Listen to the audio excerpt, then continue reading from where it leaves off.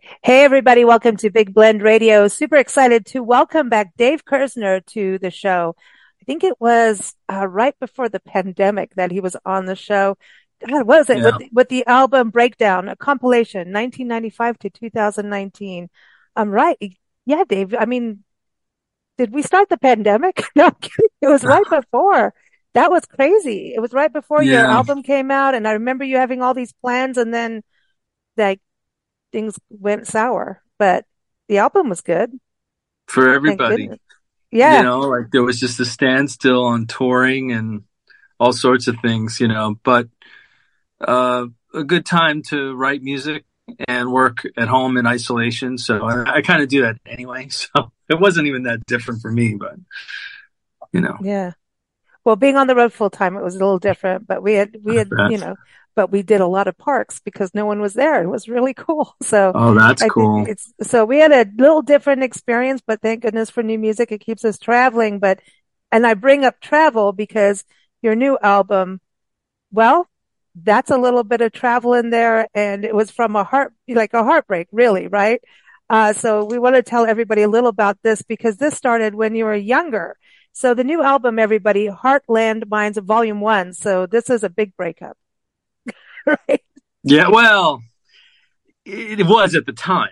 I was in my 20s in the mid 90s, and I met this girl. She was a singer, and I'm a keyboard player. So the thing in LA is it's tricky. There's a double-edged sword. On the one hand, it's great that there's so many entertainment people, music people, if you're a musician, but so you have things in common. But then there's potentially just the trap of maybe being used or something like that, for like, oh, will you produce my demo? And then goodbye. And I've seen it happen. And of course, it's easy to be objective when you see it happen to someone else. But when you fall for Hmm. somebody, you don't want to think that it's like that. But it's pretty much what it was. She was very aggressively talking about, well, only if you're serious about marriage, like, because this is it. You're the one. And I'm like, I'm 25. I don't know anything. I'm like, I didn't want to ruin it. So I'm like, yeah, I'm open, so she became my fiance really quicker than I would have, should have. And then when the record company was interested, she was dropping me like, backpedaling the whole thing. And I had moved into her apartment. So I had all my equipment in storage. It was a great apartment near the beach in Santa Monica, but I was kind of homeless technically. I mean, we broke up, whatever, and I left when that happened. And I decided, instead of staying with friends and finding a new place, I thought, let me just grab a suitcase and a guitar and just drive without a plan, just think Sweet. about this and all that. So that I wrote songs on the journey and I never finished them. So I just put it on the back burner. I tried some different things. I wasn't a front man back then. So I tried different singers over the years. And finally, I just felt like, all right, it's time to revisit those songs from the 90s, finish them, produce the album. There's a series of albums, the volume 1, and then there's a volume 2 and maybe more. And that's what it is. Oh man, Little Miss Broadway. Well, I- that song. So, okay. So I used to play with an artist named Kevin Gilbert. Mhm. And for those who know, he was brilliant. He's no longer with us, sadly. For those who don't know, I strongly urge you to check out KevinGilbert.com, check out his music. He was in a band called Toy Matinee, but his biggest success was probably co-writing the songs for Sheryl Crow's first record. And Okay. the irony is, the Genevieve, the character in my story, was a lot like Sheryl Crow. And Kevin was her boyfriend, and then was also kind of like left in the dust. And so was warning me, saying, dude, you don't want to, and I'm like, of course I went for it anyway. And we had worked on a song called Leaving Miss Broadway, which was a little bit of Like a leaving Las Vegas. I'm like, oh, big, yeah. But it never even made it onto an album as a studio version, but we played it live, and it's on a live album. So the diehard Kevin Gilbert fans know that Thud was the name of our band. And so I do make a little reference to another Miss Broadway, And that's just, again, these are Easter eggs for people who know that kind of stuff. But even if you don't, it's basically saying like somebody who's putting on a show. And, Yeah. so yeah, that's what that is. Yeah. I think we all know those, and they're drama queens too. And I mean that for guys too. Sorry, but there's people that just, there's always something, there's always this, they never, you like them, you know them, but you know something's off. You know what I mean? And you should know those little flags, but you don't have red flags on your cover, your album cover. You've got like boxes flying. And I'm like, dude, no way. But I love that you went from LA, you started driving out, right? And I love the videos, and I hope more are coming because you always do amazing video work for your music. So Thank you. we want more, but driving, getting in the car and going, yeah, I have to say I've kind of done that kind of thing, especially in the 20s, because everything you're in that middle, 25, 20, around that age group, you're in that like serious, I'm going to do this. You're not quite in your 30s where you've got your stuff together, but in the Yeah. 20s, you're in that tweener zone, and you can get played pretty quick at that time, I think. But Yeah. yeah, There was also it something happens else to at all of us. play. Yeah. Yeah. For me, since the album is very autobiographical, it's probably the most Yeah. personal album that I've done. Because usually the albums have some sort of sci-fi. They're still personal, but they're sci-fi themed, and I can kind of hide behind the fiction. Whereas this is a little more honest, raw, and Mm. vulnerable. It's like being in a But play, actually, like a music play, listening to it. It's like that's almost cool. being like but yeah. And I was like thinking, oh, you're going to do volume two, then it could be like a stage play, like what Bruce Springsteen did, you know?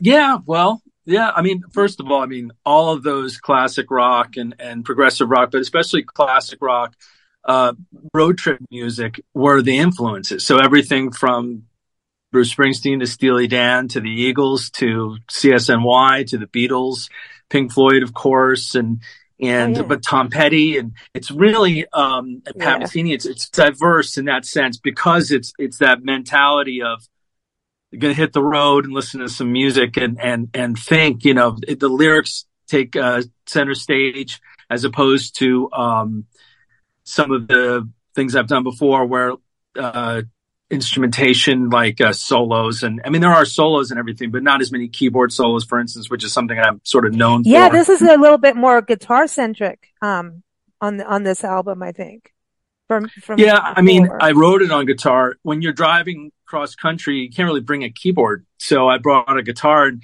I like that because I'm mainly a keyboard player and I write on guitar in a way that's different than guitar players do because I'm not a traditional like taught guitarist. I taught myself. So I do my own chords and guitarists look at me like, what's that? I'm like, well, I go over to the keyboard. That's a major seventh with a, but I don't even know. I like not knowing while I'm doing it. I can go to the keyboard and figure out what it is, but I'll just take a stab at different things and go, oh, I like that. And, Mm, or change the tuning of the guitar. And it serves as a nice backdrop for me to write melodies and lyrics because, I'm not I don't know what I'm doing. It's all rhythm and feel and feeling as opposed to the keyboard where I try to get into that zone and I do, but I do know my way about mm, a keyboard. That's what I was taught. So it's nice to just not even think about what chord I'm playing or anything and just listen to it, the sound of it and go, oh, that sounds nice and get mm, inspired. Where I think like really great guitar players have the potential to be like bored with a chord, like, oh, that's not a big deal. That's just a major seventh. And I'd be like, no, this is a six string voicing of a major seventh. I mean, without even knowing it, to me, I'm mm, excited. I'll play it back and forth 20 times, all excited. Whereas someone else who knew more about it would be like, make it more complicated, maybe. So, mm. yeah. That's The interesting. thing But I was what going to about the say, lyrics? What about the lyrics for you?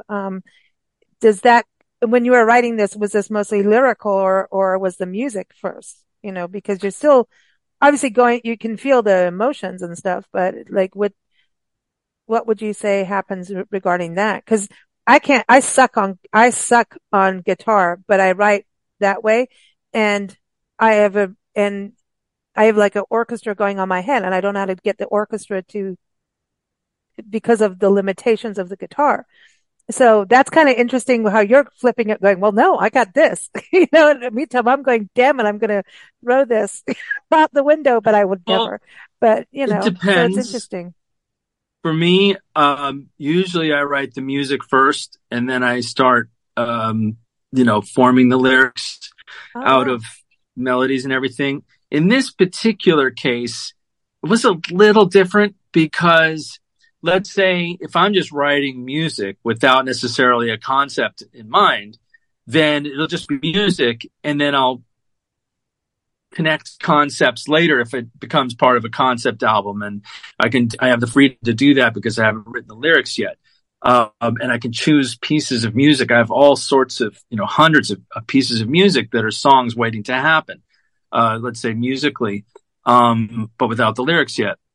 And sometimes I'll even just sing a melody and make up words or, phonetic noises and things that just kind of are placeholders. And ironically, a lot of times those subconsciously or stream of conscious just become like, oh, that sounds like this, and it would make a good lyric. And then you work from there. Hmm. In this case, I was writing about the situation I was in and all the emotions I was going through at the time.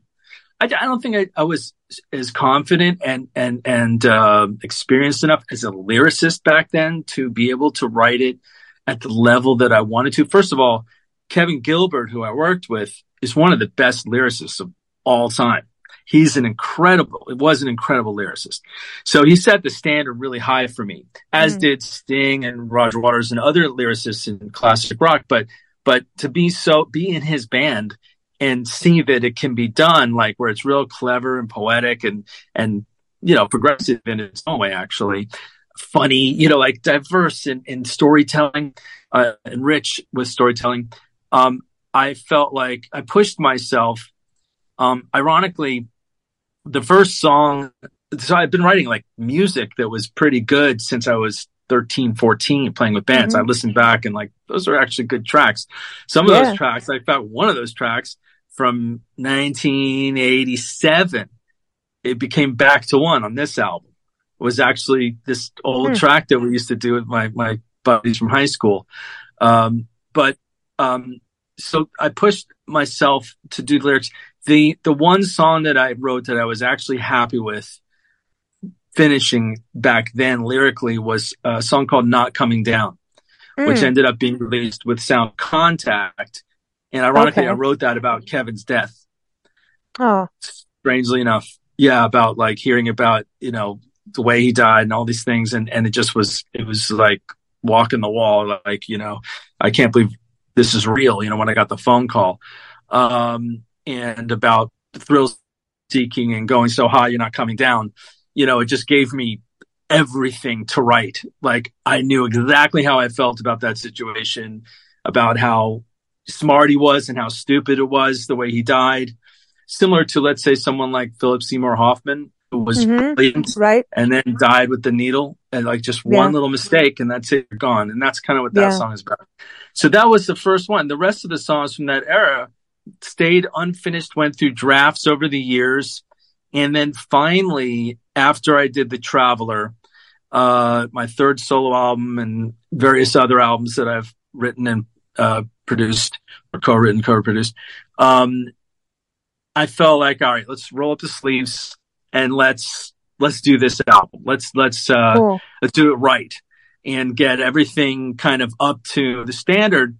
But this is after being really comfortable and enjoying writing lyrics, because I guess when I was younger, lyrics seemed to be a chore. It was kind of like, Oh, like wow. the music came so fast and you're like, lyrically, you're like, what rhymes with blah, blah, blah, and try to like get other people to do it or whatever. And then finally, I just felt like, no, I have to do it. And it has to be based on having something to say. And of Mm. course, the other thing is, in retrospect, writing about what I went through in my 20s now with the wisdom that I have now and the vocabulary and whatever else comes with, I can articulate what I really wanted to say about what was happening and tell the story in a poetic way. Little Yeah. things like, for instance, in the song Genevieve, which is Hmm. about the character, the girl who broke my heart.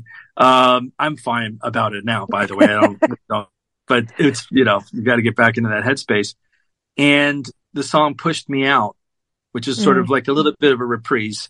Um, Talk about something unique, I found Mm. unique about her as a character. Um, when you talk about the warning signs and seeing things, people, your friends seeing things and saying something, a lot of times it can be someone's a trait that's sort of obvious, maybe like, for instance, I mean, not to judge, but like if someone's a gold digger, there are signs. If it's someone like that who's like looking for a sugar daddy or whatever it is, like somebody like, oh, she's going to take him, or he, it can be both ways. So Right. let's say a player, someone like that seems to be male or female, kind of slick, kind of, got game, Saying everything and you want. It says everything you want them to say and likes everything that you do. You yeah, already know. Like they should, when someone likes every song that you like or like every, you know what I mean? It's like creepy. it's not even just that. It's just like they're just like they're good, like to just that they're players, and you can Yep. see a player, male or female, like when they just have game, right? But she was different. She was a player, big time, but Mm. she was kind of like a fun-loving yoga hippie, Mm. and I never would think Oh, that someone like that would ooh, be playing multiple men and doing a whole thing. I thought it was all like, hey, namaste, peace and love. I just didn't see it coming. That's why A Wolf wow. in Sheep's Clothing is kind of like, she seemed really innocent and very kind of spiritual and all these things. And I thought, how could somebody so spiritual be so kind of devious and, destructive and self-destructive and everything? So, but one of the things that I wanted to work in, just as a kind of little piece of the insanity, was the word namaste, because I remember, like, I would there be signs of, like, let's say there's a guy and there's something going on, and I'm thinking, am I paranoid? I don't want to be a jealous guy, but there's something going on. Like, she hugged that guy for like 2 minutes. What is it? What That's a am I little, missing oh, here? Right. yeah. And then I'm like, if I said something, like, so what was the deal Then with you're that? like a Whatever. crazy jealous person. Yeah. And then she go, namaste, namaste, like kind of like peace, and it's like a get out of jail free card. And I just thought, in retrospect, it's hilarious. But at the time, it was frustrating because I was just kind of like, I don't want to be a disturber of the peace. But I'll tell you one thing that's really interesting. My current relationship, that I've been in a relationship for over 2 years, is the most peaceful, harmonious relationship I've ever had in my whole life. Oh, cool. And the thing is, I've gone through a lot of relationships where there were things like that. I was tested and messed with and whatnot. And, not always, but a lot of times, a little bit of crazy. And I would wonder, to some extent, like, is it me? Am I paranoid? Am I a troublemaker? But I don't think I am. And now I know I'm not, because I'm an easygoing person. And it's just like, as long as I'm with somebody who's compatible with me and an easygoing, relatively, it's fine. And I'm like, okay, I knew it, You but can do you it. don't know it till you Yeah. experience it. So, but anyway, yeah, she Yeah, I was know. just trouble. That's, yeah, I think it's all about finding the right person. And then you get some people that are two troublemakers at the same time. And then you got Bonnie and Clyde, man. And it's like crazy. Like the serious crazy can happen. And then we like to watch that because like we're all weird that way. It's like, dude, go out there and do that so we can watch, but don't do it at home. You know what I mean? Well, But I that's think, what I did. I mean, I essentially went through the heartache and all that crazy stuff driving cross country, very dramatic, but it's true. And so that I could have a story to tell. And other people who, let's say, maybe married their high school sweetheart, or play a little safer or wiser, can at least enjoy the crazy ride that someone like me went through emotionally. it's interesting because going on the road too. And, so going on the road, right? That is like, okay, it's like clear the cobwebs, right? get on the road, and then there's that moment of like, holy crap, what did I just do? Like there's like these ups and downs of the road, especially solo travel. And then you want like some crazy road trip thing to happen, like a movie, right? So all these things happen. And I think one of the songs, there's so many songs. I want people to listen to it all the way through because it is biographical. Like I said, it would be kind of cool to have it as a stage play kind of thing.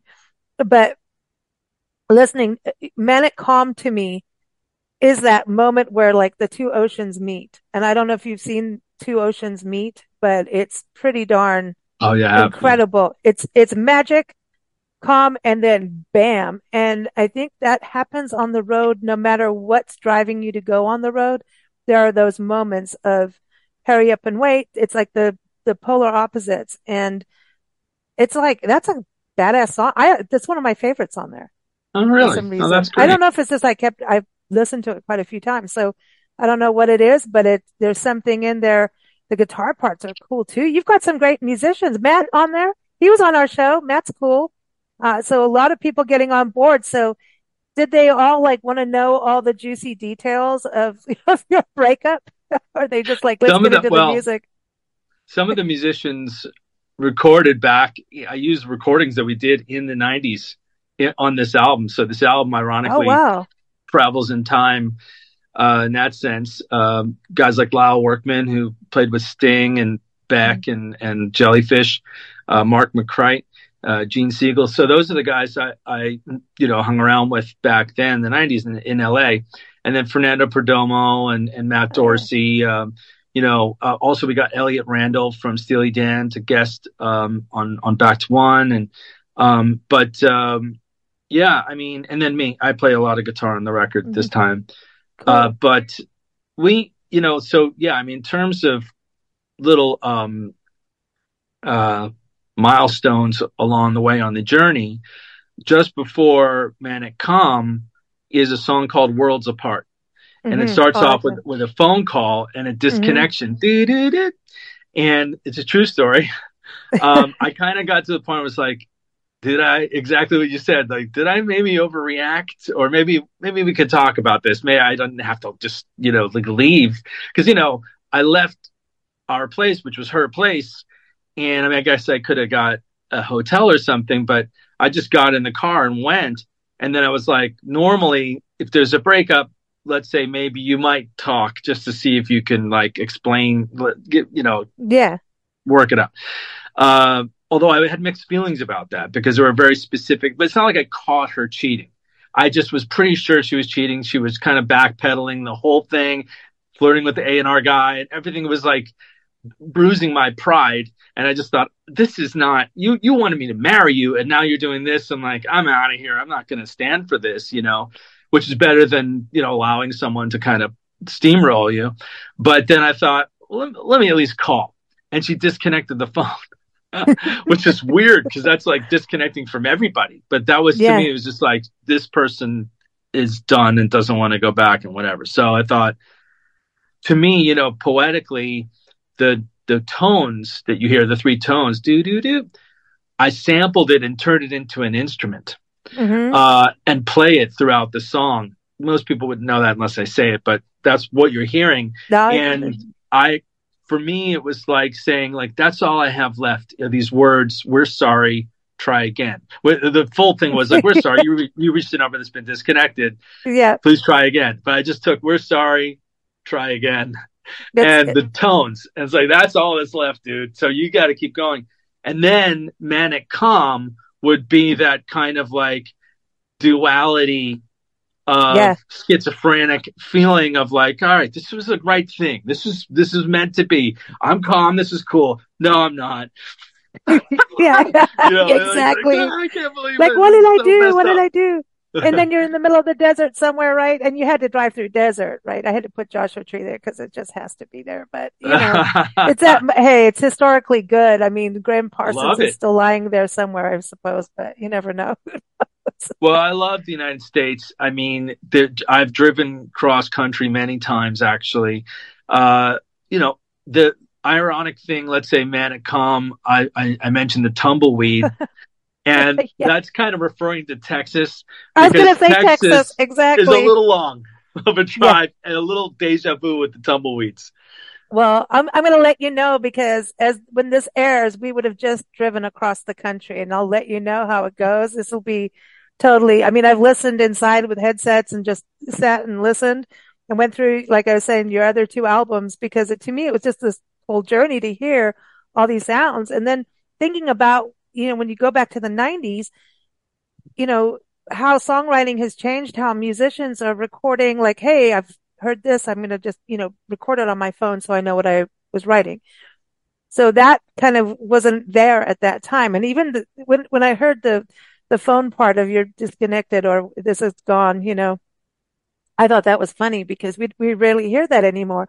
And now if you disconnect your number, like that is the end of the world. Like if your phone is gone and you didn't back up your phone to the cloud, which I've done, on the loneliest road of America, like everything died. Nancy's phone died. Mine died.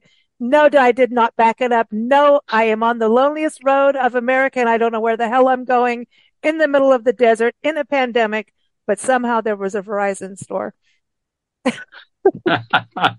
So, you get through these things, but, um, how did you record these songs initially? Were you writing them down? I mean, did you have a tape recorder at that time? Because we did have cassettes back in the day and they're coming back out again. I wonder how that's going to work. Well, that's a whole other subject. But as far as what I did, I mean, we recorded it on something called an ADAT, which Okay. was a digital recorder that used VHS tapes actually and recorded 8 tracks Oh, at a time on those. And I borrowed someone's, I still have the tapes. I'm a hoarder for better or worse of like at least my yeah. music. I've got all the old cassettes, 4 track cassettes from when I was a kid, everything. I don't know why, but I just do. I just can't throw it out. Cool. So I have all those old ADAT tapes. So I transferred those over because I thought, it's just kind of, I could have re recorded everything, but it just captures some of the vibe of what the album, where the foundation, where it came from. So, and they were good, those ADATs. As far as jotting ideas, because I do use the voice message memo thing all the time now. Oh, I know. There was one thing that's dramatically changed for the better. Um, so I've always had just kind of like at least some sort of home studio, if not Hmm. access to a pro studio, but uh, and I mean, but ever since I was a kid, we had a garage band, and I turned my Sure. garage into my own little studio. I mean, even when I was really little, I had like a light bright, remember those, Oh my on top God. of the piano to pretend like I had synthesizers. So this has always been the case, I love but that. the, That's so cool. but in the '90s, I had this problem where if I had a song idea, I started just producing it like we were doing the album. I mean, it had its benefits, but you lost track of the idea. You were so deep in already trying to produce it Oh, you're that already editing. Ooh. yeah, you're already sitting there mixing and Yeah. editing and doing stuff. And so years later, I changed to the extreme opposite. I don't care what it sounds like. It's just jotting down the idea as fast as possible, and then keep the idea in here for a little Hmm. while, and then go in and go to the piano first, maybe even there, or the guitar, and work out the arrangement and different things, and then go to the computer and start recording things. Okay. It doesn't have to be, but I find that to be very it affords me the opportunity to think it through in my head and not get married. That's the problem. You start doing things and you get Don't married get to it, and married, then Dave. yeah, You know what happens. the lesson here is don't get married. I'm actually Yeah. not married. I'm divorced, and I really have no plans to get married. I think but anyway, that's a separate subject. But the yeah, it's kind of like maintaining objectivity, I guess, Yeah. and not get committing to something yet, because it's not you have, music's very interesting because the more you hear it, it becomes maybe an earworm. It just Hmm. that's a good thing because you're like humming it, and you're like, hey, I like this, I want to revisit this. Well, when you're the music creator, you listen to it way more than other Hmm. people probably do. And so it really kind of burns into the brain. And then it becomes kind of hard to hear it any differently. I mean, even if you hear like a mistake, the mistake almost sounds right because you've heard that with the mistake a million times. You know Oh, what I wow. mean? Yeah. And that was Yeah. actually one of the hardest things about making this album versus fresh new music is I had so many different lyric uh, drafts, even to the point where when we sang it live, we just played a festival called Prague Stock. Oh, yeah. Yeah. Sometimes I was remembering old lyrics and I was like, oh, no, no, wait, I changed that. I'm like, oh my God. So it's dangerous to like commit and listen to it a lot and get it burned into the brain when you're still trying to create it. You want to try to Yeah. leave it here. And then it's like, okay, now I'm committing the final and I'll burn that into my brain, especially if I'm going to perform it live, so that's my Exactly. new technique. Yeah. Yeah, because it's like even with writing and stuff, if you're in it when you're first creating, you're like in it. You're like it's like a pancake with a ton of syrup. You're in it. And if you try to edit while you're swimming in the syrup, your wings are heavy. But then once you get out and you look at the pancake with the syrup, I don't know why I'm going there, but it sounds good to me. Actually, Delicious. pancakes sound always good, you know? I'm So hungry. looking at that, but yeah, I know. But you can see where to chop. You know what I mean? It's like, oh, there's a Yes. burnt end here. Oh, this needs a strawberry here. I think we talked about cooking before. That's what it is. It's food. It's food time. But Yeah. yeah, but if your wings are too heavy in it, you can't really see. It's like you have to have the pilot's perspective of when you fly into a community that drone. This is why drone photography is so cool because you get a visual of a place that you don't know when you're on ground. So I think we tend to also in our minds edit because of the negativity stuff we have. So you know how we are negative before we are positive a lot of times until we deprogram ourselves or whatever. I mean, namaste on that one. But I mean, good luck on all of that because human beings are human beings, but it's true. So we'll cut something and man, it could have been the gem of the song. And like sometimes you'll chop something. We call it killing the babies. And I talked to a death doula lately, a few weeks ago on a show, and we had to cut that out because I started talking about editing and cutting the babies. And apparently killing the babies or cutting the babies is not what you say on the show. But Right. anyway, You just um, said it. but yeah, I know, but we're not talking about death, right? But if sometimes you cut out something that is actually what makes it, even if you don't like it at that point, come back to it 2 days later and you may really love that part of it. So I don't know. Sometimes we get too close to the art when you're in Yeah. it, is my point. Yeah, exactly. And I think probably nothing beats experience. Like Mm, when someone yeah. is an artist of any type or probably anything actually in life, any vocation or whatever, it's like if you just get in there and do it and do it and do it and care about it and passionate about it and pushing yourself to improve, um, naturally, especially if you have an inclination toward it, like it's kind of fits you, um, which music did since a very early age for me. I kind of knew what I wanted to do. Um, Consciously or subconsciously, you're honing your craft. Hmm. And for me, I kind of felt like I had the experience of being stuck on something and losing perspective, not knowing too close to it or not knowing, Yeah. and or deciding too early. And the one of the worst things, which would be it sounding contrived, sounding forced, and I'm very picky and I have a high standard for certain qualities that I want to achieve because I want to offer the world listeners certain things that I like about Hmm. music. Like, let's say, in the production, layers of different kinds of sounds, lyrics that have depth, that you could, but have a duality. So you're not forcing the depth in there. It's kind of like there's layers. You can just listen to it and not Yeah. listen to lyrics and it just sounds nice. Or you could think about it, or you could think about it in context of the whole story. And it's up to the listener how deep down the rabbit hole they want to Mm. go. But the writer has to build it that way. You have to think it through. And in order to do, and then, little motifs and things that connect to other parts of the album, all that stuff is done in a way where I'm very careful not to, you know, put a square peg in a round hole just because I want to.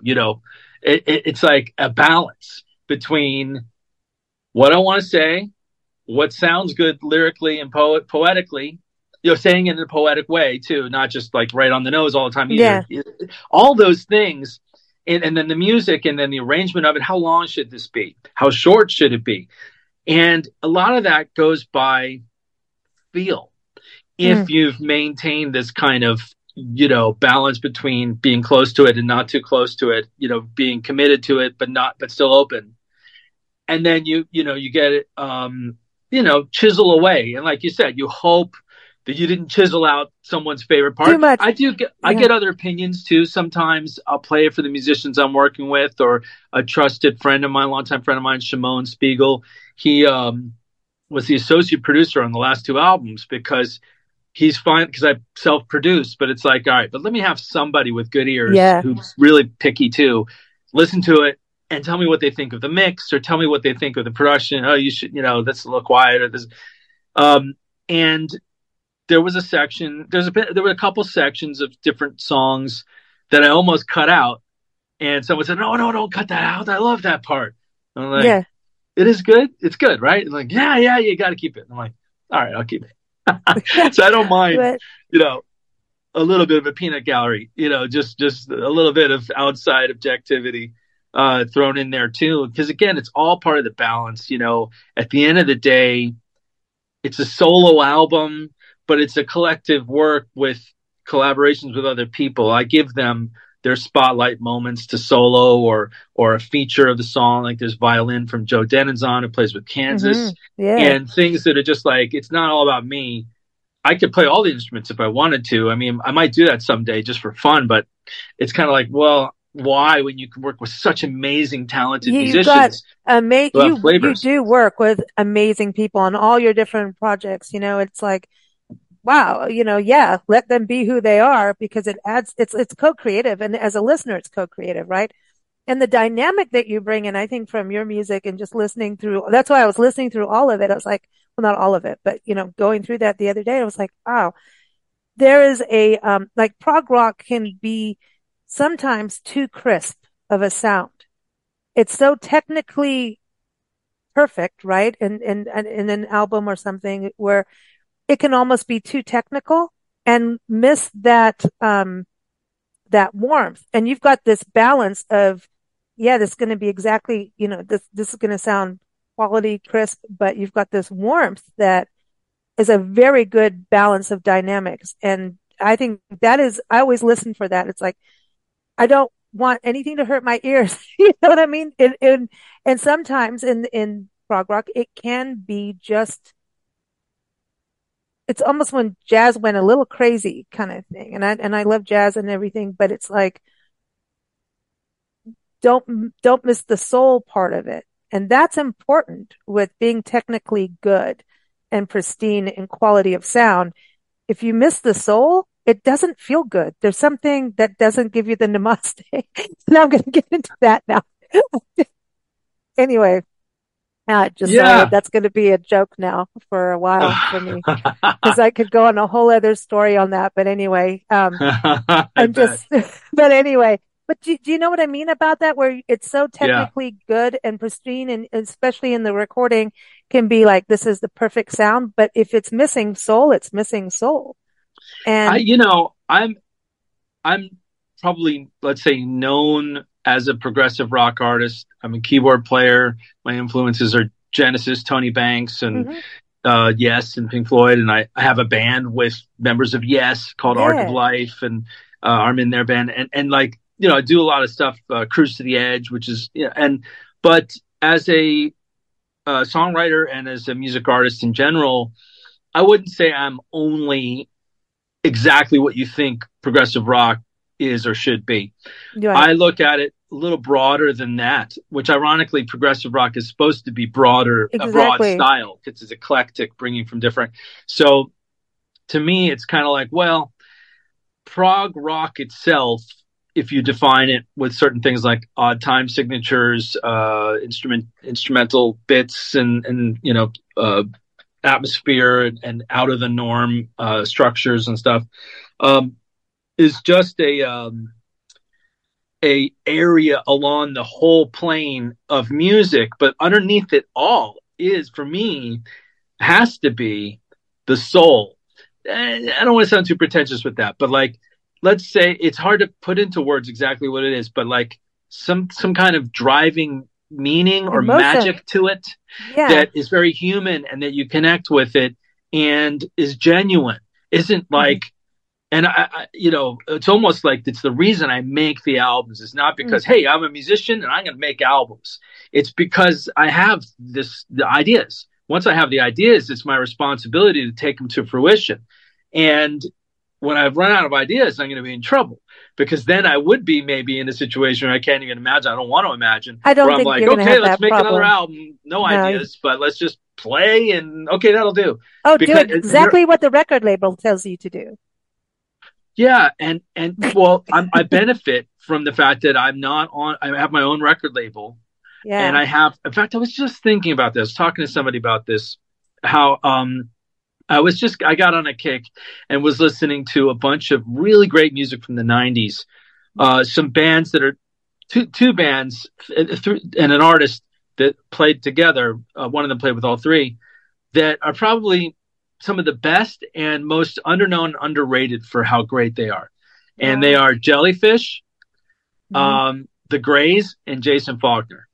Hmm. Those three made albums that are just incredible. And I was, I'm friends with some of those guys, like Roger Manning was in Jellyfish. And I've asked a few questions here and there, but, I didn't want to pry, like, why did you guys break up? What happened? Blah, blah, blah.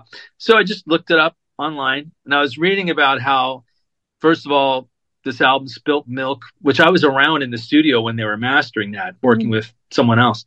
And they spent apparently like $300,000 to make the record, which today would be like 600 something thousand. That doesn't happen anymore.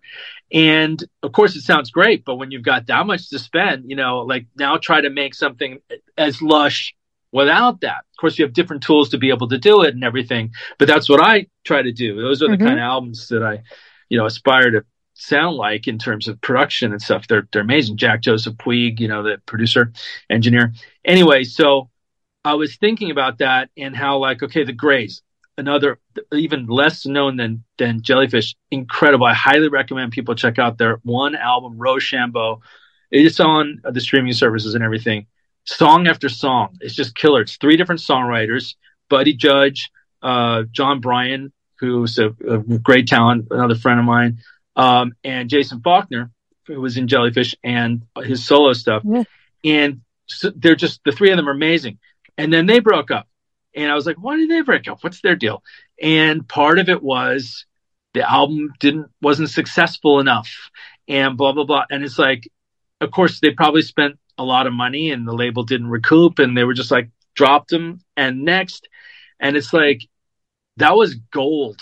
Like, people say that about Sound of Contact with Matt and I and Simon Yeah. Collins and stuff. And it's easy to say when you think like, why did they do it? I'm like, well, why did you do it, Dave? I'm like, we have our reasons.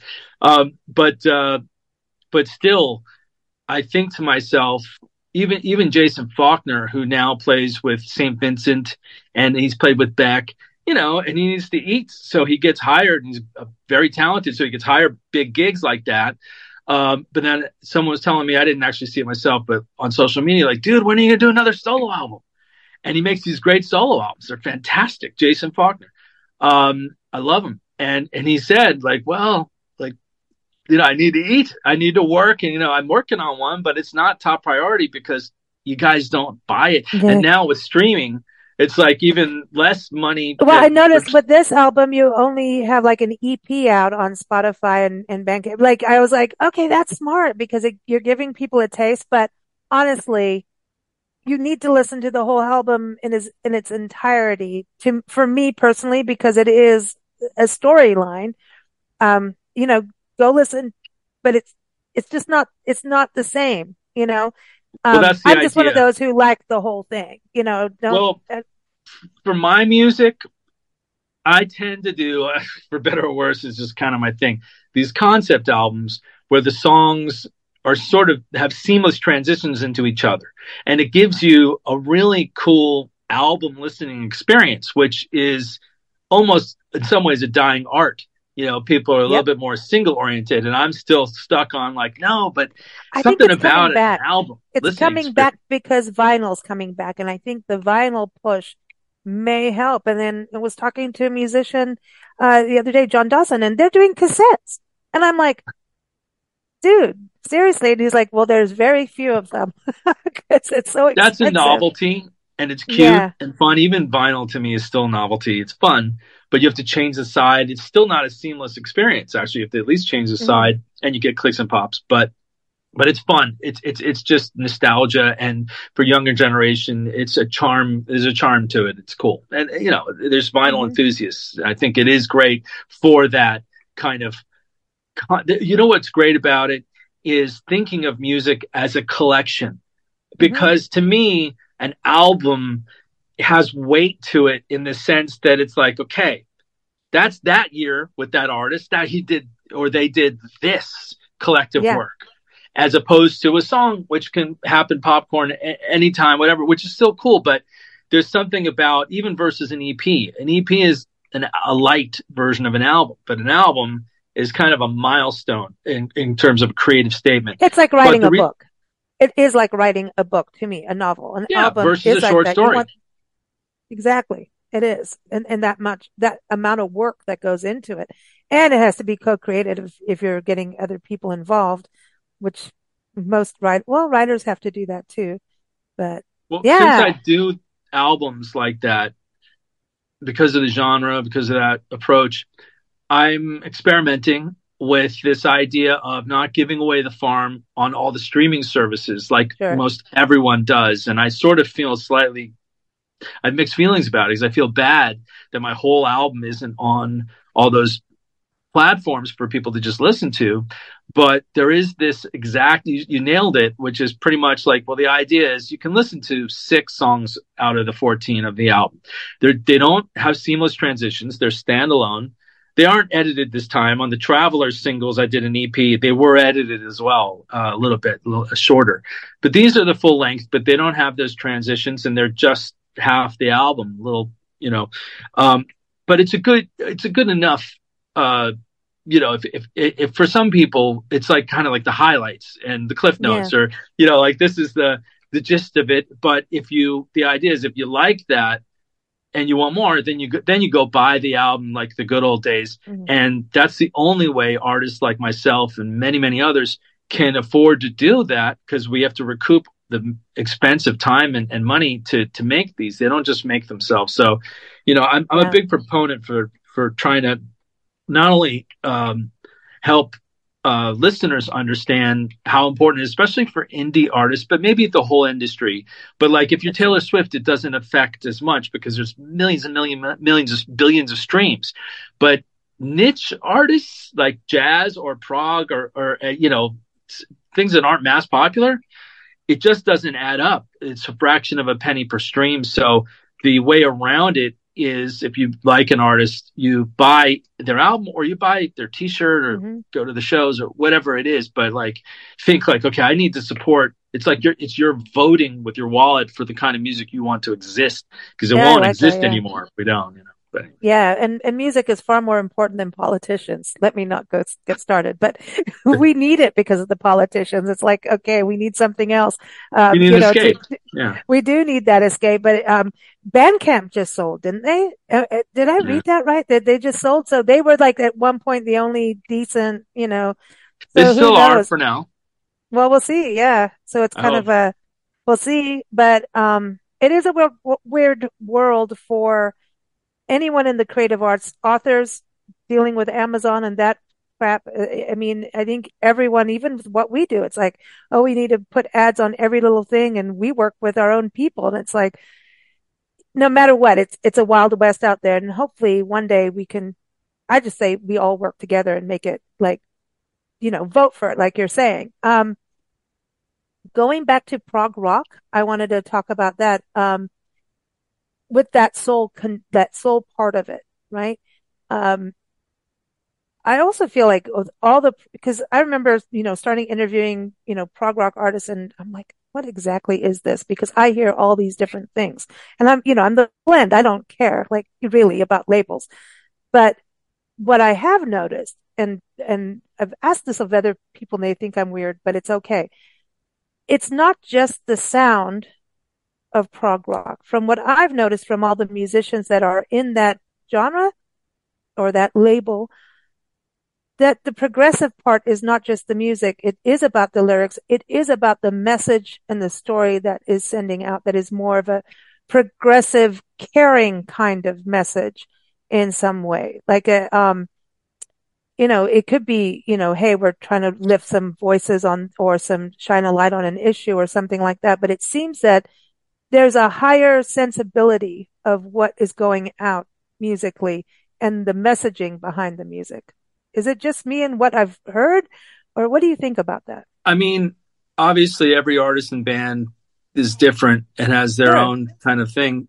But to me, I look at it sort of like both in my own music and some of the music I like of modern progressive rock as a combination of nostalgia and pushing the envelope to offer something new to add to the expansion of progressive music in terms of any of the areas. Like, okay, well, here's a different angle. So because some people expect and it rarely happens, but you to like reinvent the wheel, and it's like it should be completely new and original, and and I sometimes get sort of criticized for sounding a lot like Pink Floyd or sounding like the Beatles or this and that, and it's just like, well, I'm intentionally using those influences as part of my palette, and I want nostalgia as part of it. I want to keep some of those things I like about those bands alive. But Yeah, carry the torch. Yeah. for me to do a good job, I need to add something new to it. I need to blend it in a different way so it isn't exactly like a second-rate Pink Floyd song or something. And I think none of it is. I could argue every single song that sounds anything like this band or that band. I could say, well, they'd never do that because it gets fast here, and they would, or like with Pink Floyd, because the song, a lot of times my voice is a lot like David Gilmour's, and people make that reference, and it's kind of like saying you look too much like Brad Pitt. Like, I wouldn't mind. So, but you sound like Pink Floyd. It's like, well, I love Pink Floyd, so thank you. But the thing is Pink Floyd would never write about this romantic stuff that I write about and breakups and everything. Their idea of a breakup is beat to a pulp on a Saturday I was night. gonna say, here it goes. Babe. Yeah. Get going. Like I've got this like is the a very wall. different, subject matter typically.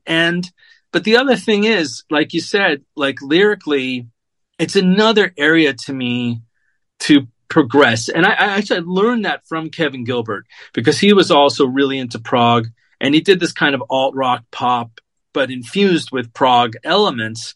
But what he did that made an impression on me was, a lot of the prog that we like from the 70s, some of the lyrics are a little bit out of reach, a little inaccessible. Like, you don't really know. They're maybe talking about a little mouse or something, or like a purple wolfhound, whatever that is, or, mythical creatures and things that are, Trippy. cool fantasy, but not necessarily something that you can relate to or something that necessarily makes sense. And I even asked John Anderson one time about a Yes song, and he was giving me this whole like explanation, like, well, Dave, the harmonic convergence and all that. And then he goes, well, actually, Dave, we were just really high. It was the 70s. And I'm like, Exactly. oh, all right. Okay. Okay. That's the So there off the was a record. don't eat the purple berries, Yeah.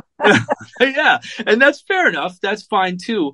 But in order to, let's say, change it a little bit, what if it was accessible? What if it was something that you could follow and relate to and also laugh, and all these other elements of storytelling and like breaking the fourth wall and all these things. And again, Kevin kind of taught me that by what he did, and I was like, well, that's new. That's Mm, fun. Like, why not? And of course, country music does that, but sometimes country music's just a little not poetic enough. Maybe it's just too on the nose. Like, and people generally like it because they relate to it. Like, yeah, I had a beer, I grabbed a beer, and I did that too. It's like, well, what if there's somewhere in the middle between prog and mainstream rock or mm, country or blues or all those kinds of things that people relate to? And right there, to me, that's making some progress. Thinking mm, man's music, but that isn't so clever that it's like over your head or yeah. so obscure that you can't relate to it. I think people are tired of so much constant information, through social media, the news, all the drama in the world. So an escape shouldn't be work, you Yeah, know? It shouldn't be. But you do want the element of surprise. You want to go on the album, hear it, then go back, go, oh, I didn't hear this part.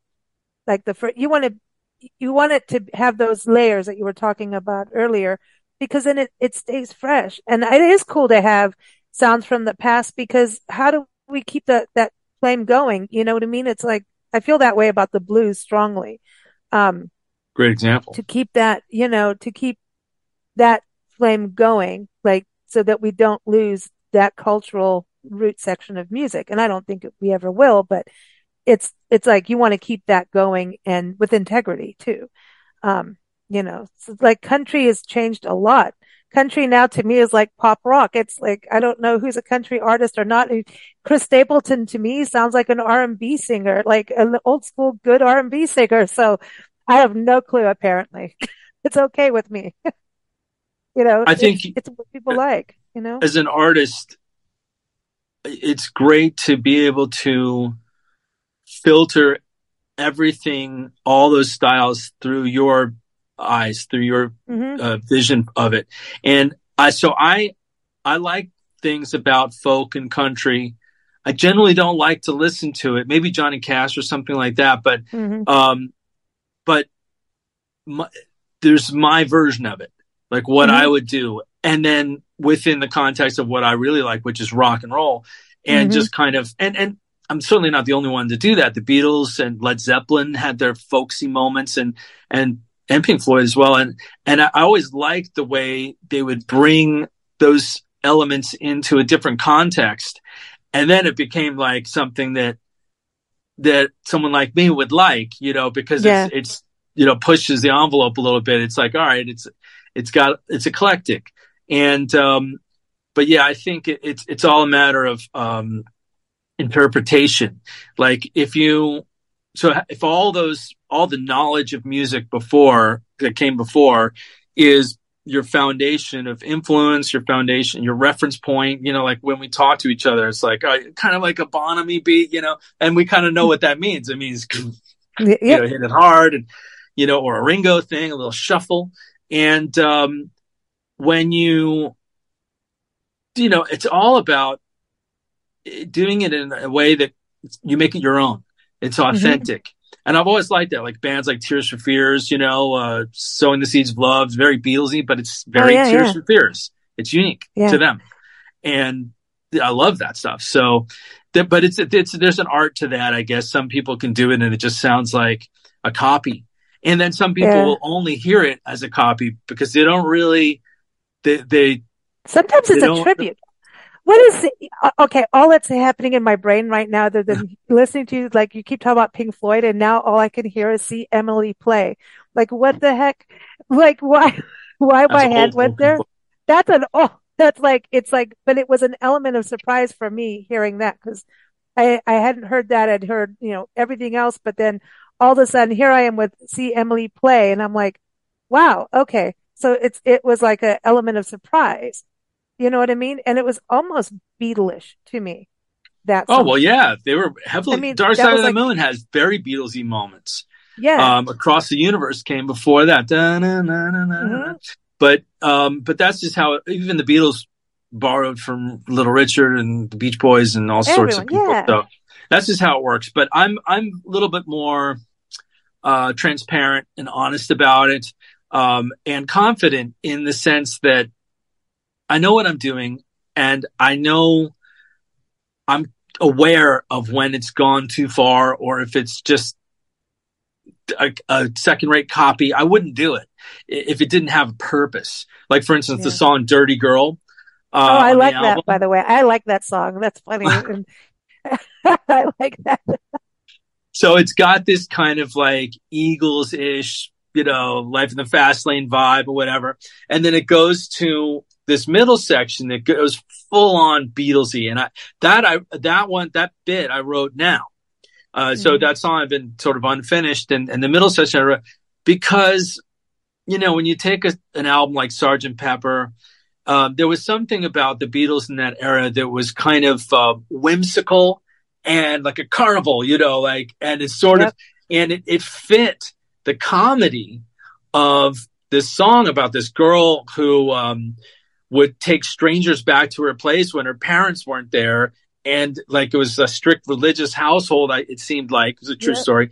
And you would think like, okay, parents are away, the cat's away, the mice play, or whatever kind of a thing. And it was just funny, this situation. And so it was the perfect backdrop for every week it's the same. Someone else, and like, do you want to be that guy? I mean, because you just got out of a relationship, Everybody and knows. do you go for it? I didn't end up going for it. So in the song, I make it sound like a punishment. That's like, if you're not going to go along this, you can go. There's the door. Yeah. You can sleep outside. The truth is, I asked to sleep outside because her little brother was there, and I didn't want to. I'm a stranger. Like the whole thing was weird in their home. But I said, but the reason I wanted to sleep outside is because it was gorgeous, and I'm sure you've seen this traveling around. No light pollution. You could see Oh, yeah. every star, and I'm kind of like a city boy. So for me, I was like, I even said to her, I'm like, you want to come outside or whatever? She's like, no. I'm like, it's gorgeous. Like, you're spoiled. You don't even know how. And so I stayed out all night in a little sleeping bag, and it was actually amazing. Very just powerful to see all the Milky Way. I mean, it was incredible. It was in Utah. Oh, And, wow. but Oh, yeah, wow. but Wow. anyway, so that's Yeah. how I see those things. It's like, there's a reason, like a it just works musically, or just kind of like it's a dynamic, it's a color. uh But you add the element of surprise, and there's a lot of quirkiness, like the stories. There's sarcasm, hard truths, and just some like, what? You just go, what did he just say? That kind of thing, which is cool. I think well, that's what makes a good album. So volume one, so what's volume two look like? Is that in production, or are you yeah, go oh just, no, is most that of your it's way of saying written. I'll finish this now? Oh no, most of it's recorded and written. Oh, I'll have okay. it done for early next year. Awesome. um but Awesome. the interesting thing about volume two is really the tie-in with writing it now. What happened was a guy named Eric Nielsen and I drove around the country filming the drive, which I used for the Blu-ray, for the videos coming up, Yeah. and we have some great footage, and we captured Cool. it in like panoramic. And while we were doing that, um, about 4 or 5 years ago, whatever, I was in this phase of a little taste of a midlife crisis, in the sense that I was dating a girl much younger than me, which I don't do anymore. But at the time, I was sort of in denial of my age and just going through those things that you might go through as a late 40s, early 50s. Just you know. Anyway, so I I have was no dating this clue girl who about was. any of that at all. It's Oh hitting. well, you're lucky. It's hitting. No, I'm just being sarcastic as hell. I mean, I think everybody Oh. in this age group, they're all going, what the hell just happened? Like, it's almost like it just, somebody turned a switch and said, oh yeah, watch this. You didn't think it was going to happen? It is. As a rock musician, you get an extra pass to be a kid, to be a big kid. Yeah. And you think like, oh, well, whatever. And so I had this girlfriend at the time, and she was too young, and, and to be serious about it. And I even was like trying to not take it seriously, like being like, okay, well, we'll just have fun, whatever. I'm single, so sure, why not? And then, I'm a monogamous type of person. So I fell for her. And then, she broke up with me. and she should, because I was too old, but it wasn't going to work out. I mean, my mom, her husband was, I think, like 20 years older than her, but he died. And I guess it worked for them. But for me, it was just kind of like, it just wasn't really right. But anyway, it didn't stop me from getting my heart broken again while I'm on the drive. Wasn't the same impact. Obviously, she wasn't my fiance, and it wasn't. But the irony is that it was, strangely enough, a good thing in terms of getting back into the headspace of being sad, getting your heart broken, not seeing the, like, why did I Yeah. fall for her when I knew this was trouble? It wasn't going to work. But it's like, yeah, but once you start to, open up with someone and let them in and everything, you start to love them and get attached. And then it's like, oh, getting out of this is can be painful. And, it's like, and again, so it was like another lesson of like, yeah, be careful dabbling. If you're going to dabble, like I don't dabble anymore. I waited, Yeah. actually. I was very picky, before I had a whole year where I was with no one. And then finally I met my current girlfriend, and it was like, all right, that was worth waiting for, instead of just kind of, well, let me give this a half-hearted try. And it's like, before you know it, you're stuck in something that was never really compatible for, so anyway, of course you could wait around forever for Mr. Right or Mrs. Right. And, there's that too. But either way, I don't know if I have the answers, but for myself or for anyone else, Hey, but but you're good now. He's all right now. I have He's all I have right. some lessons of just Yeah. kind of like, well, if you dabble, you might fall in love and get hurt. So just beware. If you want to do it anyway, go for it. But so that's what volume 2 is a bit more about. It's about Wow. the drive, remembering the drive. So there's those two layers. Even this album is, in the sense that I'm writing it as a, like the beginning starts with the song True Story. It's like, wrote an album that no one's never heard. So you're hearing very direct from me. Like you're hearing the album, Yeah. thinking about writing the album that you're hearing.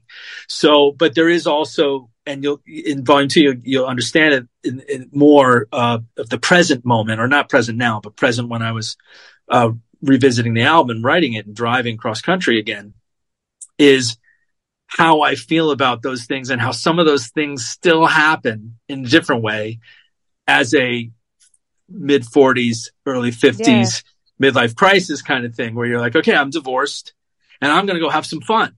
And like, well, just be careful. The same things apply.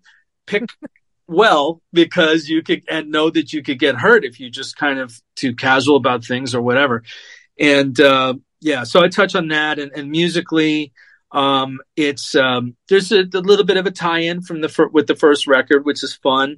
But then there's a lot of new stuff that's just like starts to go expanding the road trip of like different We like moods. this. We like this. Oh yeah. I mean, the road is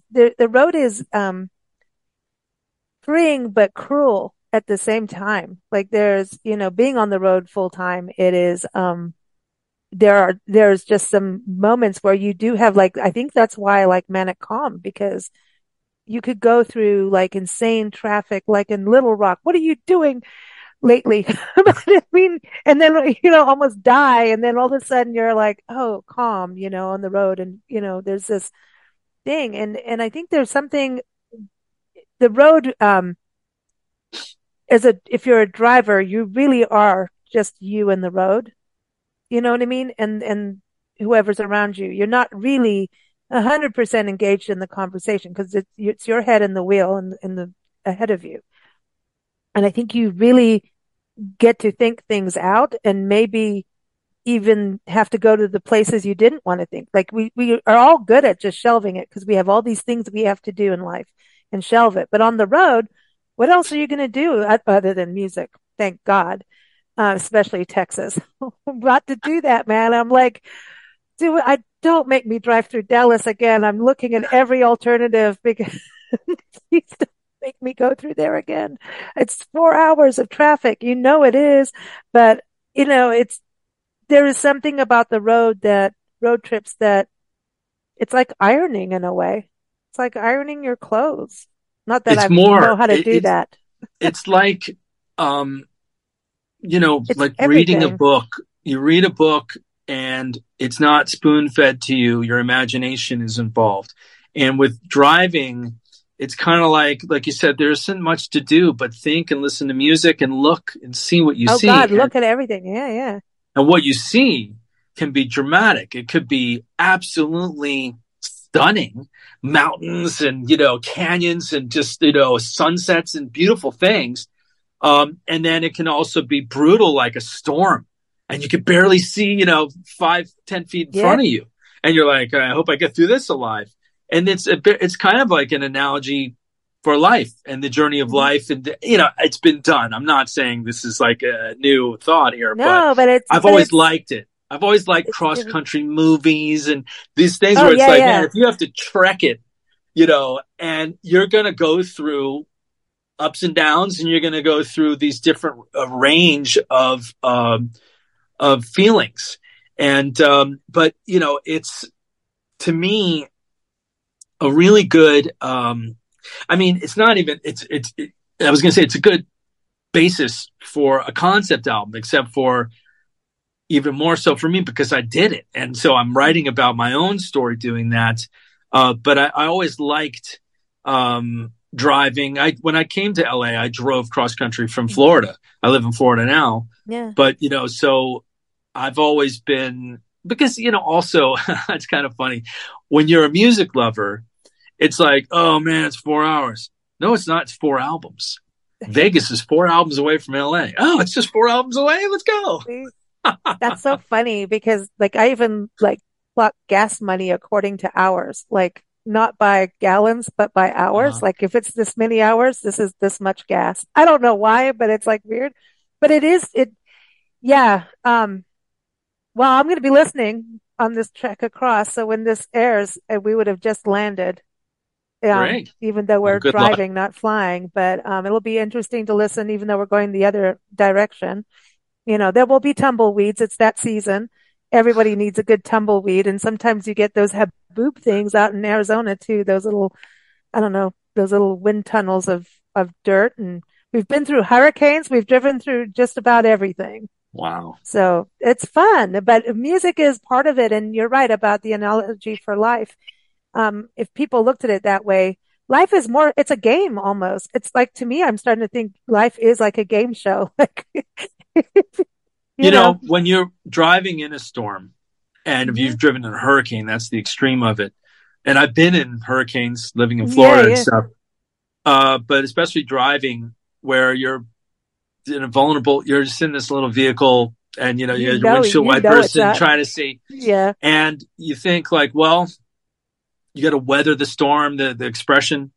It's literally life is like that sometimes where sometimes when it rains, it pours, another expression. It's like things are tough financially, emotionally, whatever it is, and it's important to remember that you'll get through it, that hmm there's going to be a sunny day at the end of that. Like you just have to stick it out. And that's a lot of like too far gone, keep moving on. Soon you will come back to life. And that is kind of like the older self talking to the younger self, Yeah. if I could have, and say, look, just keep going. It'll be fine, Pick and yourself up. you'll, Yeah. yeah, you'll get to, pick yourself up and you'll get to happier days. And I think, but, it seems like a cliche, but it's actually just very, very common amongst maybe all of us where we're down and need a pickup, need a reminder, need a kind of like, look, I know it's terrible. People like to commiserate for better or worse, but it's kind of like, just hang in there because you'll see a brighter day. You just will. It just the ebb and flow of life. That's how it is, but don't be defeated to nothing when it's bad. hmm You just have to kind of, and that to me, because it was pretty bad at the time. I mean, like I said, I got over it, but Yeah. like, it's embarrassing. So this is my fiance. You tell your family and everything, and they're like, "Really? That's kind of quick." And you're like, "Oh no, when it's the one, it's the one." And I'm repeating her words, and then she pulls a 180 on me, and I'm like, remember what forget what I said. I don't know. I just don't even talk to me. I need to just drive and think about this because I, I don't know what. Just my rug just got pulled out from underneath, and I don't know what's going on. But the idea of just kind of moving anyway felt good. I remember one Yeah, time I yeah. was in a breakup, and it and she cheated on me, and I knew that she did, and I asked her because she was acting all mean and weird, this other girl, and in LA. In fact, this was like the final straw for me to leave LA. I was like, I don't want to deal with people like this. She left me for like a Ferrari driving multimillionaire dude. So it was like the classic, like, oh God. Oh boy. And but I said, "Are you seeing somebody or something going on?" And then she goes, "Yes, I admit it," and then broke up with me. And I'm like, it just was such a shock that I literally just sat home and cried all weekend because I knew she went away to Palm Springs with the guy for that weekend. It's pretty harsh and cruel, but uh, it was painful. I'll never forget that. Just sitting there, I should have just got out of the car and drove, but you Mm, can't do it all the time.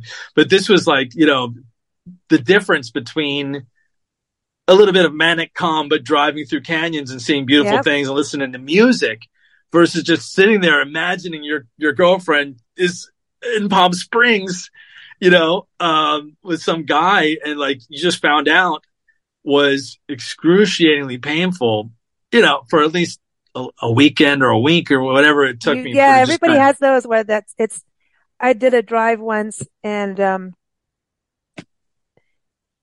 this thing that had been escalating between me and this guy is it's still a very dear friend, but, just like no matter how beautiful it was, it just realistically was not going to work. And it came to that realization because apparently I travel and do my own thing and no, you can't have my business. And no, I'm not selling my business. And no, you won't tell me what to do and when to answer a phone. It was like one of these brutal things, but yet in your mind and your emotions, this was like perfection, right? But it wasn't, and it just came down to brass tacks. And I remember going, well, this really sucks. And I drove home, and I think we were living in Joshua Tree at the time, and I drove from the Bay Area down through the mountain passes. And I was crying. I was driving to Sacramento. It was like November or December or something. And they were closing the roads as I was heading down these mountain passes into like Lone Pine. And I ended up at Mono Lake, like seriously going down this mountain pass. I was Lee Vining area. And I swear to God, like I was listening to the same album over, I think it was like Bob Dylan and all kinds of, I was listening to stuff like, get me through this, get me through this. I'm upset. And yet a snowstorm is coming. But then of course, the side of me is like, well, this is cool. I'm going to get stuck in the snow. I know how to drive through the snow. I can do this down a mountain pass. There was a full moon and a sunset that was pink on the mountains with the snow, and there was a moon shining over Mono Lake. And I was wow. like, I don't need this dude anymore. Screw this. I've got like a moon set over Mono Lake. This is the most epic thing. And it was, and I'm trying to drive and Nancy's like trying to call him like, I don't know where I am. And then drive through the desert. I mean, I was on the road all night. By the time I got home, I was like, I'm done. I'm okay now. I'm fine. But there's that moment. But I saw this amazing and I always put those two, like, this is just what happened. And then here's this magical moment I've always had. And that's what you're always chasing on the road is those moments. And you go You through know, some bad things too, like homeless areas. And I mean, we could do shows on what we see across this country. And that's why we do what we do. But you've got to go through the crap to get to the good. And sometimes you start with the good and have to go through the crap. But wherever you start on the cycle of birth, on this physical plane, you're going to go through it. And I'll never forget that moment ever because it's still one of the most magical things I've ever right. experienced. Well, I was going to say that, and actually that's primarily what the album and this series of albums are about, is that we have these relationships where we take risks and we get involved with somebody and they have their baggage and they have their traits and our incompatibilities and we have ours as well. That's a good And one. Incompatibilities. I like that word. That's a good one. yeah, and they rear their ugly head at a certain point, like whatever it may be, and something, let's say, breaks, and it's painful. Can be painful, and the healing solutions, the variety of things that are out there are the options. One of them would be, let's say, a rebound, which is probably not a good idea, but that's what Dirty Girl would be like. Oh, I can just forget my Yeah. troubles and be with some new person. Or, but the ones that are just, you can't argue with are undeniably, um, healing are things like nature and the beauty of Mhm. nature. And especially like, so like nature itself, but then a moment like that, a moon set on a lake, that's priceless. That's like Dude, it's only happening right then, and that particular snow. thing. And You had to be snow and all present. that stuff. You, Boom. the universe has a way of showing up Hmm. through things like that in moments of despair. And it's incredible if you, and it's healing. And of course, the other thing is music and the hypnotic movement Hmm. of driving forward. Like when you talk about traffic, I hate traffic. I think pretty much everyone does. But the main reason I hate it is stop, go. And like, but when they're out of the way and I can just go, it's awesome. It's like just moving on, and all of those things, when you combine, especially so for the drive, the best parts of the drive were, not pulling over and calling to see if you could talk it out. It's like, no, you got slammed on that one. And, the rebound idea, bad idea. At least didn't go for it and didn't cause more trouble, in my head. But the best parts were the beautiful things I saw on the drive, the time to myself, music, space. And there were those magic, nature moments. I remember one time I just I pulled over and watched the sunset in some Hmm. random place. And that was beautiful. And then another thing, there's a place, you probably know it. It's called Lookout Mountain, I think it is. And it looks like the Grand Canyon, but it's not publicized. There's like a sign, I think maybe along the 10, between California and Texas, somewhere in there, where you could pull over and sightsee there. But there's no commercial, there's no shops, No. there's nothing, right? So you go there, and there might be another driver group of people there. But when I went, there was no one, and you just stood on top of this like mountain and could see all these canyons, kind of like the Grand Canyon, but like even more That's between barren. Lubbock and Dallas. It's between Lubbock and Dallas, I believe. And it's if you went off the one interstate thing to go on the side road, I knew you'd and it's know. like fingers. It's like fingers, like Yes, almost like Anza Borrego. Like I and it's think like if you're looking at, I thought of so many things. It's like you're looking at, in fact, Ghost Written Fables, the song The Traveler, was inspired by that, which is wow. the idea. In that song, I'm a time traveler in sci-fi version, Hmm. and I go into the future where there's no more humans. And that looks like you're looking at prehistoric Earth. You really are, actually, You are, yeah, and you are, or life without people. And it was so deep because it was kind of like you had respect for the earth that kind of just like endures our craziness for this little blip of time that it's been around. right? And it's like patient. It's humbling. It's humbling because it reminds you like how small we are and then how big it is. But I think also about the album and see when I talked about the progressive nature of prog rock, this is what I'm talking about. It's like there's a hope. There's always a sense of hope or moving forward and there's a positive light in the music. That's what I've been just from, what we've been listening to. But road tripping. So when you have a breakup, especially if you're living with someone and you're knee deep in, here's the noose around your neck kind of thing. Um, you're going through like, and they break up, the rug's pulled out. So not only it's your comfort zone's been taken away as well on top of it all. And the road is like, and when you go on the road, it's almost like, oh, if I'm going to have a change, this is my way of controlling my change, even though anything can happen, but you're setting yourself up to know and to trust yourself. And being on the road and travel is about trusting yourself because any situation can happen at any time, like whether you're driving or not. How are you going to handle that if, it's a storm or whatever it is. It's like being live on stage. Anything can freaking happen at any time. You have to trust yourself in that moment to be present, aware, and Right. handle it. And so in that way, travel, when you go through something big in life, and like all the movies that you're talking about, like, road trip movies, whatever it is, there's something about it where you kind of regain, you overcome fear of routine, getting past routine, creating something non-routine even. It's like a weird thing of us being open to all kinds of change and putting ourselves back in our place of trusting ourselves and Yeah. I growing. mean, there's a lot of sayings like you're in the driver's seat, uh, or, I'm always in the driver's seat in the yeah. Well, car. it's you're I kind am. of it is analogous to like, taking your power back, or at least putting things in your hands, your fate in your hands, or your journey, or where you're going. It's like you're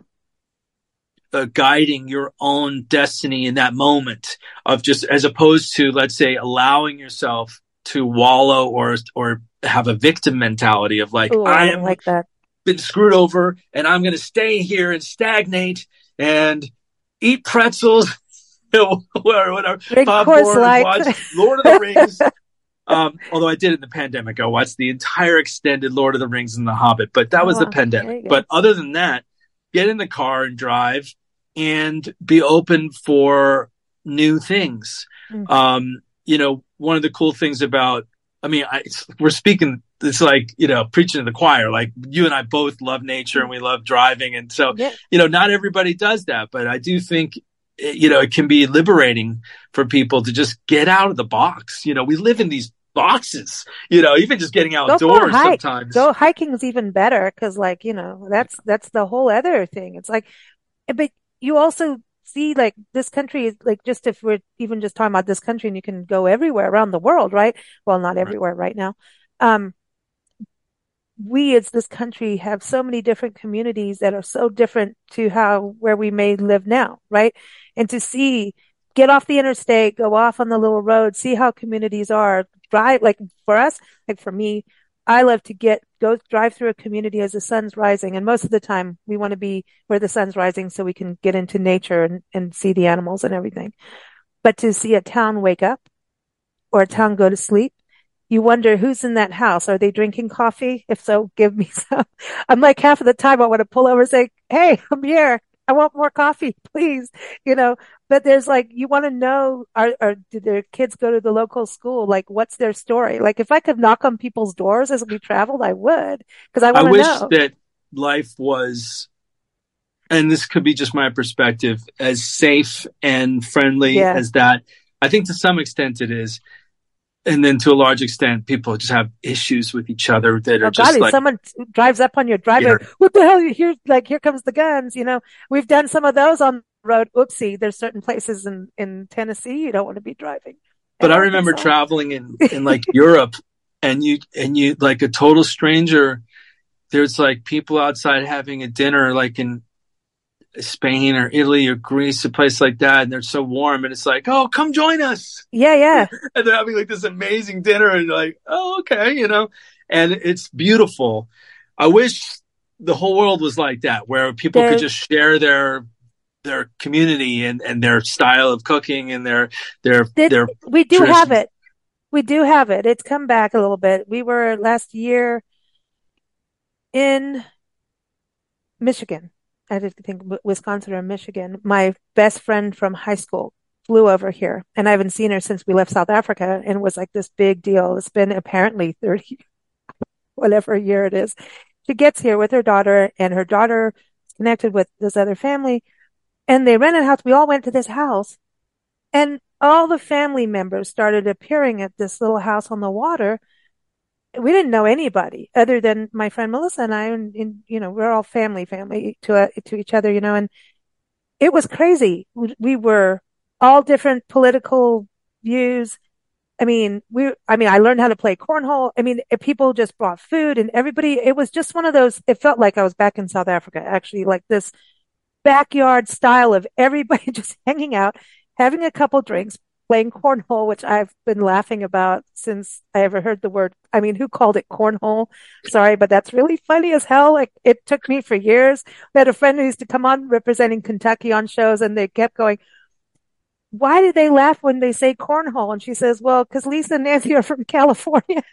You take it, get away. But anyway, I finally learned that. But it was this sense of we do have it, and we've seen it. And I think because the way we travel, we're always immersed with people in their homes and stuff. So it's different. So don't give up hope on that. It is there, but it's just different, and we have to do it in different ways. And I think music and concerts put people together. Well, that I was thinking about possibly doing. A good friend of mine does this all the time, Francis Dunnery, and he even wrote a book about it. House concerts, and some Yeah, other yeah. friends have done it. That could be a way to try to connect with people and also bring the music into it and offer something, especially with an album like this, and the whole album series is it's kind of intimate anyway, storytelling, Yeah. it can be done acoustically.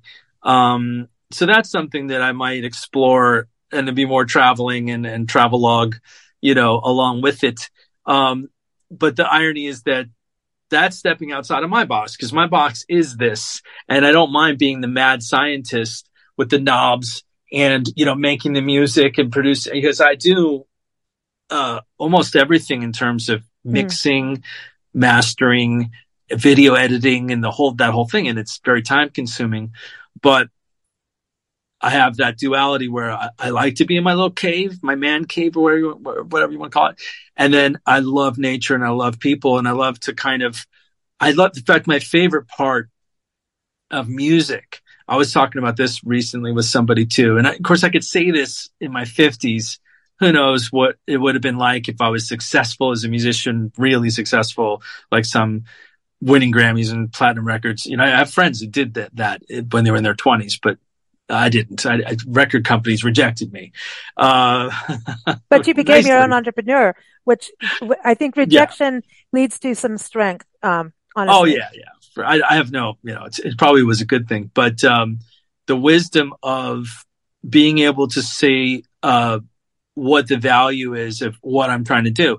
Is it to have as many people as possible tell me compliments and to win awards and to big my ego up to where I feel like validated or something or Hmm. feel kind of like important or whatever it is, famous?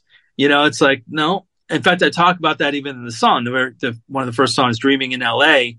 is like was actually thinking about that when I left L.A. I was like, why am I here? Do I need to be famous? Do I really need to be famous, or do I just want to be a music artist and have Yeah. my stuff out there and connect with the people? And so that's what it's all about for me. Is it requires success financially because it costs money to make, and we got to live and eat. So, and I wouldn't mind certainly if it was massively successful, if that's even possible anymore in the music industry.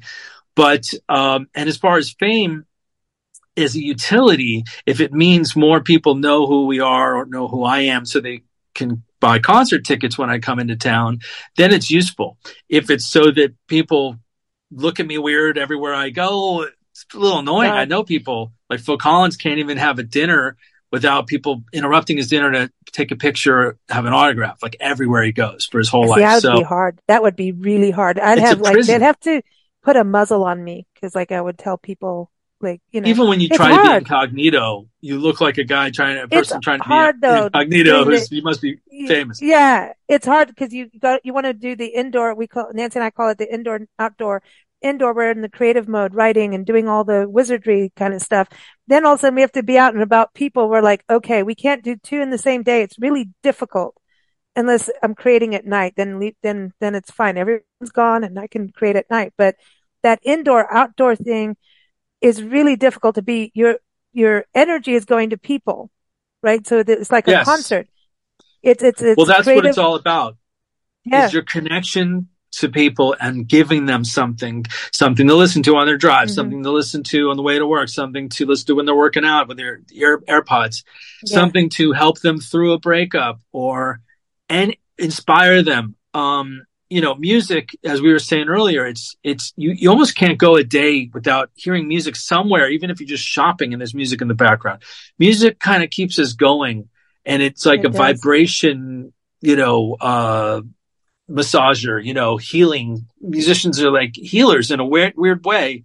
It's important part of life. It is to certain people. It's It's definitely to therapy. me.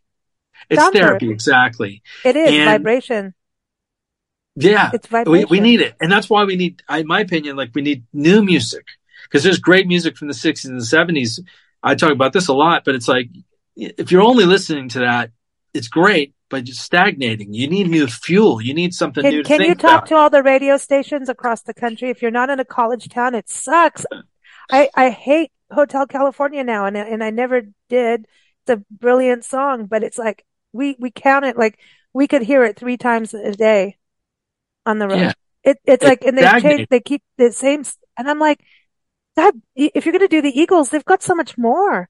I mean, why At don't you do least, Seven Bridges Road? Nobody plays that. I mean, that's amazing harmony, like no one does that, play the B side of the album for God's sakes for once. It's God, I feel like the radio and I know there's a lot of independent stations, but when you're traveling, maybe I'm keeping on our car, Mova Cleopatra Doppelganger is her name. She has a CD player and I'm holding on to her for that reason. And I'm not like, I'm just weird about it. I me want too. that vibe of, just, I don't know. You can't listen to the radio anymore unless you have all the digital stuff, I suppose. Like, I don't know, but I feel like we need to go back and there should be a road. I mean, if there was a way for us to do it, I would do it. Have a road trip channel that goes across the country that people That'd can be listen great. to. Wouldn't it be Well, cool? there's Like so new many songs? styles, but I Yeah. think the important thing is that there's just new fuel.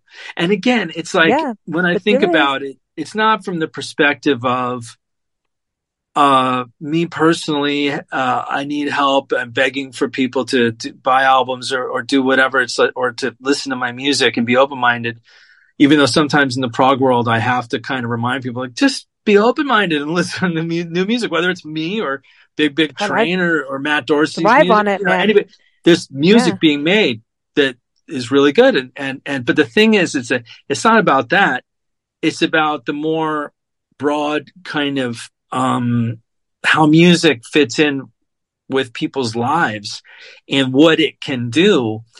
If, like you said, Hotel California is a brilliant song, but if that's all you listen to, you're kind of staying in the same place. Whereas if you listen to new music, that new album from Tears for Fears or Porcupine Tree or whoever it is could be like that's reminds me of that summer because I was listening to that, Yeah. and it could be an old album too, but at least it's new to you. It's not just Stairway to Heaven again. It's like And the a B same side version. or a deep cut or something you haven't heard from them or a solo album or whatever. But especially to me, like new music where it's like, well, no one's heard it before. Like my new album, it just came out. No one's heard it before. It It's may cool. lift you up. It may, be a I like great it. I one can't for the wait. road. I'm going to tell you how it goes on the road trip. I can't wait for that because it's like two different listening experiences. One sitting with a headset and just listening versus being on the road. It'll be interesting. So I'll try and time it that we get to the tumbleweed place at the right time. But Dave, I got to run. It's been such a pleasure having you back on the show. Likewise. Don't wait so many years next time. Get the next album out. But everyone go to davekerzner.com. Is that the best place for them to get things and connect with Sure. Instagram? I know you do a lot on Instagram too, and get geeky on Instagram too. They like for Yeah. for all And the music people. my band camp is called Exactly. sonicelements.bandcamp.com. That's a Um, good place too to get it. yeah, you can go there through my website though, davekerzner.com. So make it All right. easy. Awesome. And we want to give a shout out for our sponsor today, the National Parks Arts Foundation. We love them. They create these amazing artist residencies for musicians, painters, poets, writers, whatever you do. You're a dancer, places like Hawaii Volcanoes National Park. You can stay there for a month in a beautiful art house with a sound system. Not a sound system, a recording studio, by the way. Wow. Just saying. I know for a month just to create Chaco Canyon. I'm just kind of saying. I'm Okay. sold. I Sounds know great. there's Dry Tortugas not far from you, right? Dry Tortugas, Yeah. at National Park, Loggerhead Key. You have to take another person with you because you are off the grid for an entire month. What would you Oh, do? No Instagramming, you know? I would live off the fat of the land. You'd have a good That's a time out there, I fantasy think. of mine. Well, there you go. Gilligan's Island. It could be Kerzner's Island. There it is. Oh, at the squid. We got to talk about squids. That would be perfect. Awesome. Squids Island. Well, thanks again so much. Everyone keep up with us at bigblendradio.com. You take care and we'll keep listening. Thank you, Lisa. Take care.